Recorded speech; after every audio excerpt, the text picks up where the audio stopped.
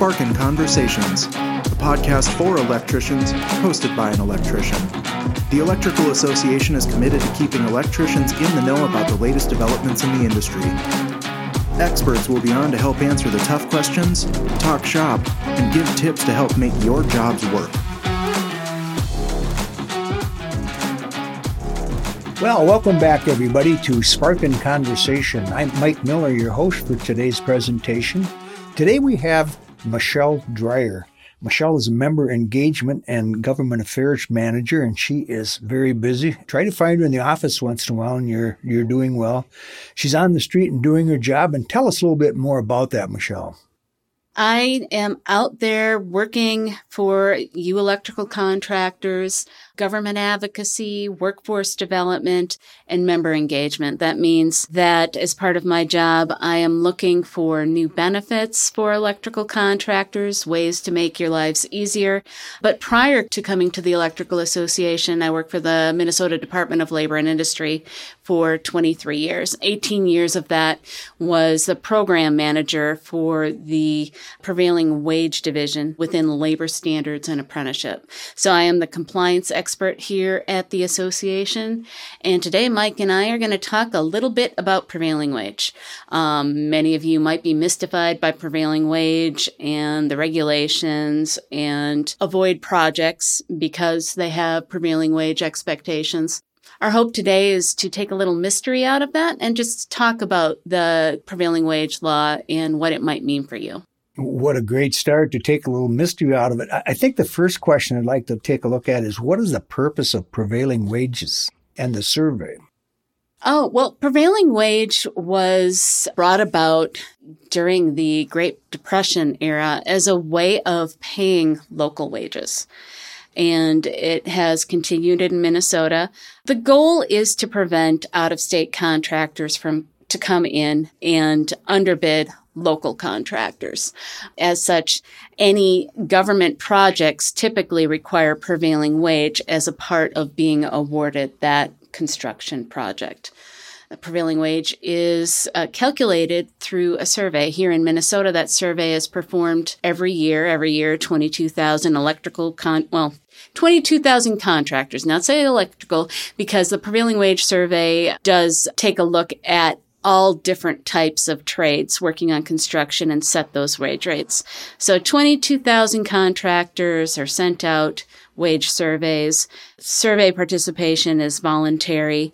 Those contractors can submit a survey for every project they've worked on in the past year. And the goal, it's a numbers game. So the most commonly paid wage in a given area for a given profession is the wage that prevails. The wages are calculated via mode to the penny. So that most commonly paid wage is the wage rate that will prevail as part of the prevailing wage survey. Okay, so I'm a contractor and I have to pay a certain wage to my employees. Is that on all work, like dwelling units, commercial, industrial, bridges, skyscrapers? Where does that fit in? You will know a prevailing wage project because the prevailing wage provisions will be part of the advertisement, along with the wage certification that will tell you as a contractor what you need to pay. Okay. And so as far as that's an hourly wage probably? Yes. The certification will include several data points. It's going to have a basic wage. It's going to have a fringe package. And it's going to have a total wage. A contractor can pay any combination of base and fringe being paid leave, health insurance premiums paid by the employer, 401k contributions paid by the employer, apprenticeship training paid by the employer, the total wage rate. So you can pay any combination of base and fringe as long as it equals that total rate. If you pay no fringe whatsoever, the contractor needs to pay the total wage rate on the certification. Okay. Well, Michelle, let's just move back to that wage survey. How does that work out? Again, you mentioned that it's done at certain intervals. What are those intervals? In Minnesota, the wage is performed every year. So for Minnesota contractors, April 1 of 2022 is the date of the next prevailing wage survey. And Labor and Industry will collect those wage surveys for 60 days after the initial date of the survey. So through June 3rd of this year. For those unfamiliar with the survey, they're going to ask for certain pieces of information. They're going to ask for the project date. Well, the project itself, name the project and its location. They're going to ask for the project date. That date has to be a date that has happened within the past year. So for this year's survey, they're looking for work performed April 1, 2021 forward through June 3rd. They're going to ask the names of the individuals that worked on the project. They're going to ask for the rate of pay of those individuals. And they're going to also ask what you as a contractor are paying as far as fringe benefits for that particular worker. So the survey will include the name of the electrician's base rate, the electrician's fringe rate, and then, of course, add those two numbers up to come to the total rate. And then you have to sign on the bottom of the survey that you are attesting to all the information that you're submitting to the department is true and accurate. And this is done annually, so that, in other words, that data, once collected, is actually released annually. So the rate every year would adjust then. Correct. And the rates will be different from county to county on commercial construction. For highway heavy construction, the survey is actually performed for 10 different regions throughout the state, but the commercial wage rates are certified on a county by county basis. So what wage rates are paid here in Hennepin County are going to differ from the wage rates that are paid, say, in Yellow Medicine County. And every year, contractors in Minnesota have the opportunity to change those prevailing wage rates by participating in the survey. One thing, you mentioned apprentices, and I guess I would just, as an interested listener, I would wonder maybe, how does being an apprentice filter into the program? Are there some benefits of being a federally indentured apprentice or recognized by the Federal Department of Labor that are going to perhaps allow an employer to pay a graduated step wage as opposed to a set wage? When it comes to prevailing wage, all laborers on the project site need to be paid that prevailing wage. There is an exception for individuals that are in a registered bona fide apprenticeship program. And this is different than someone simply having their registered unlicensed number.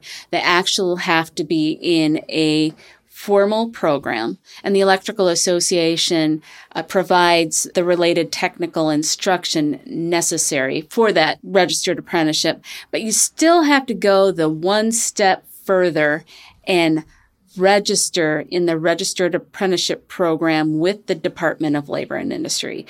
For members here at the Electrical Association, we do have a registered apprenticeship program where we take care of the apprentice registration with Labor and Industry, where we take care of the wage schedules, which are based on the basic rate of the prevailing wage certification.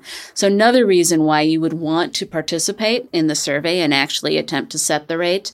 Our related technical instruction is recognized by both the Federal Department of Labor and Minnesota Department of Labor and Industry as a curriculum that meets the requirements of the 144 hours of related technical instruction necessary as part of a registered apprenticeship program.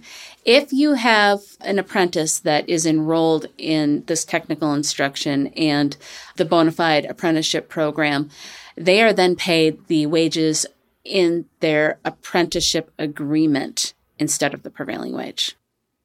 So that would not necessarily be a percentage of what the prevailing is, but it would be more so a contractual agreement between the employer and the apprentice to determine that wage that the apprentice is paid. A bona fide apprenticeship program is a formalized wage schedule that is agreed to by the apprentice, the contractor, and the Department of Labor and Industry. And in cases of prevailing wage projects, the apprenticeship agreement is the governing document for purposes of paying that registered apprentice versus the total prevailing wage rate.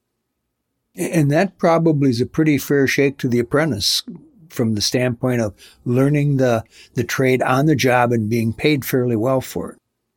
Yes, related technical instruction is not something that is required in order for someone to gain their journey worker's license here in Minnesota, but many of our members realize that related technical instruction gets somebody to net producer status more quickly. They're a more productive apprentice earlier in their career, and production is key in getting that project across the finish line, whether it's a prevailing wage project or any other project that an electrical contractor is working on.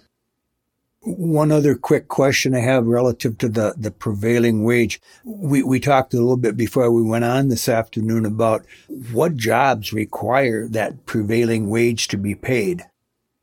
Typically, prevailing wage is a requirement on state-funded construction, on federal funded construction. There has been some push at the legislature to require anything that is RDA, renewable development count, to be covered under prevailing wage. Some of the utility scale solar, there's been a push to make that prevailing wage requirement. So legislatively, I am seeing more push to include more types of projects under prevailing wage.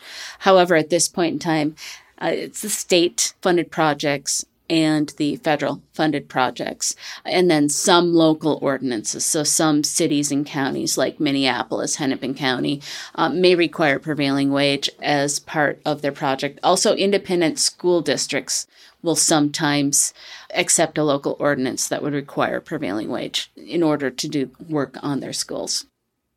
Okay. Well, recognizing that the Department of Labor just announced earlier this month that the Department of Labor proposed rulemaking for the Davis-Bacon Act to help show the needs of the construction industry. Please explain, if you could, what this is and why it's so important. Oh, yes. So the Federal Department of Labor just issued a notice to engage in rulemaking in regards to the federal prevailing wage or federal Davis-Bacon Act. The notice is 432 pages long. And to be honest, I have not read all of it yet. I read the first 33 pages. A lot of people are still unpacking what's contained in that very large document. My knowledge of Federal Department of Labor's survey practices is unlike Minnesota, where they are surveying every year. They survey more like every 10 years. And the bits and pieces of the rule that I have read, it is looking like the Federal Department of Labor is moving from their current method of calculation, which is a weighted average calculation, to a more favorable calculation for union contractors. So currently, if 51% of the wages submitted as part of the survey are union, then the union wage rate prevails. And then anytime that the union contract is updated, the federal Davis-Bacon certification will be updated as well. The new rule is looking to make that 51% 30%. So under the new rule, it appears that if 30% of the wages submitted as part of the survey are union, then the union wage rate prevails. If that union threshold is not met, then the average of the wages submitted will be the wage rate that prevails. But under the new rule, they're also looking at surveying more frequently for not all wage classifications, but any wage classification that is non-union and prevails. They're looking at surveying those particular instances more frequently.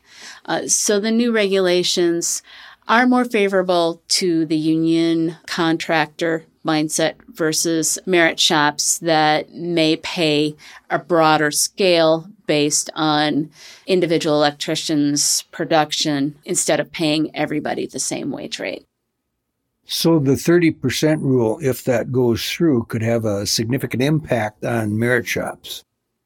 What you will see is Davis-Bacon wage certifications reflecting even more union wage rates. And because of the infrequent surveying of the Federal Department of Labor, there is not going to be a lot of chances to change that data through survey. So it would stay at 30%? It would stay at the union wage rate until the entire survey is performed again, which could be 10 years from now. The Minnesota Department of Labor is requesting a supplemental budget to add 10 prevailing wage investigators to get ahead of the $6 billion in infrastructure dollars headed to Minnesota. That's a lot. How do you see that request being handled? Well, I do think that the Department of Labor and Industry is going to have an uphill battle in order to justify 10 full-time investigators added to their budget. As far as its impact on our members, as long as individuals are in compliance with the prevailing wage regulations, it will have no net impact, but it's a significant add to the number of investigators they have on site. With that many investigators, my guess is we might see more site visits from the prevailing wage team instead of just responding to complaints as they occur. We might see more investigations where they're going out on a project site and interviewing laborers in real time to determine that the appropriate wages are being paid. There again, if you're paying the appropriate prevailing wage rate, you have nothing to worry about. I would like to just ask Michelle, you mentioned you at one time working for DLI in the prevailing wage department. Was it common to find incidents of not paying the prevailing wage? Back when Labor and Industry received full enforcement authority at 2006, 2007, it was very common to find contractors paying $10 an hour with no fringe benefits. It's not necessarily electricians, but it was really common. Now, the last year or two of my career at Labor and Industry, we found more payroll errors, things that appeared non-intentional, and the investigations themselves were significantly smaller than in the early years. The industry as a whole, I believe, cleaned itself up, started abiding by the regulations and paying appropriately.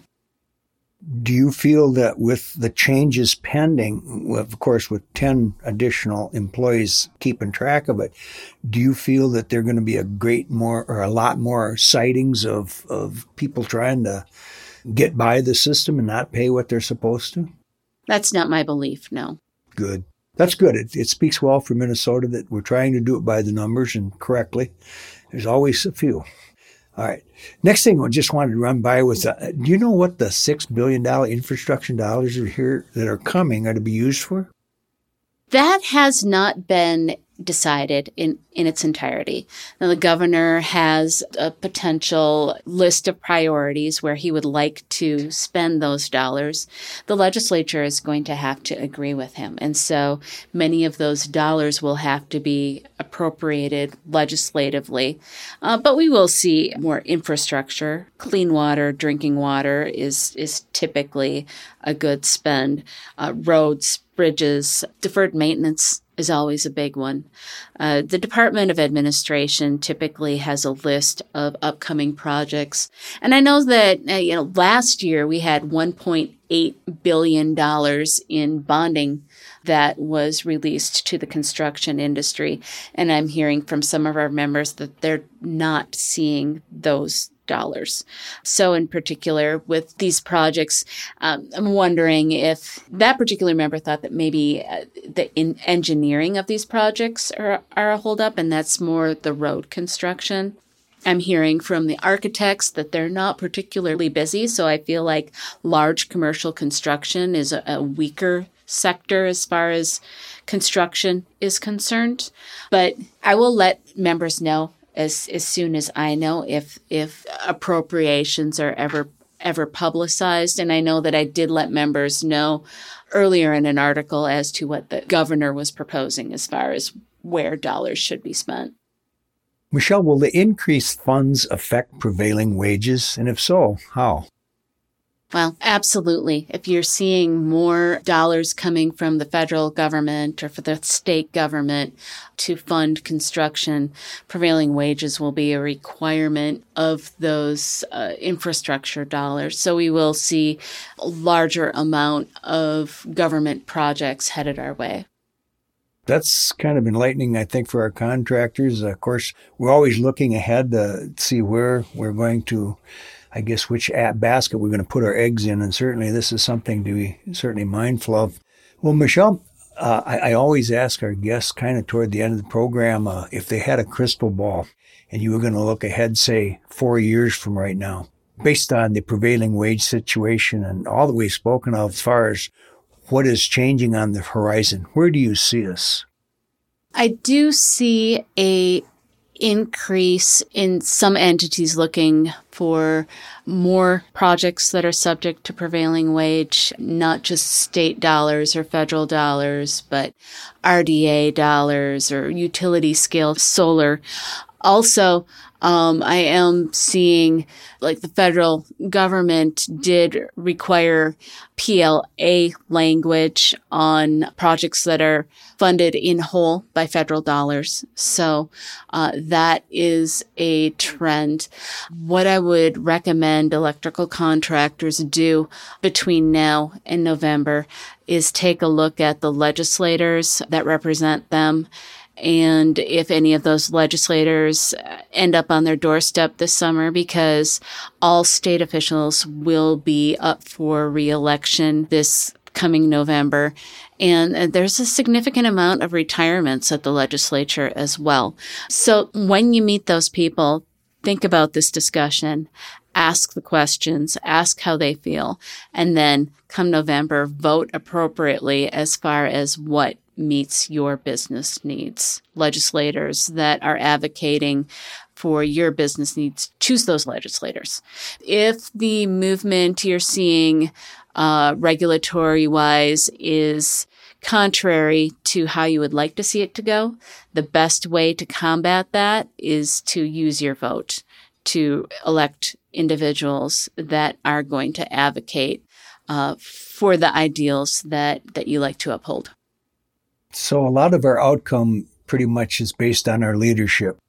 It's definitely based on the individuals that we put into office through our elections.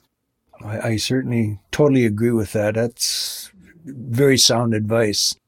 Well, Michelle, you've been a wealth of information for our listeners today, and I guess I would just ask, is there any final thoughts you'd like to leave them with?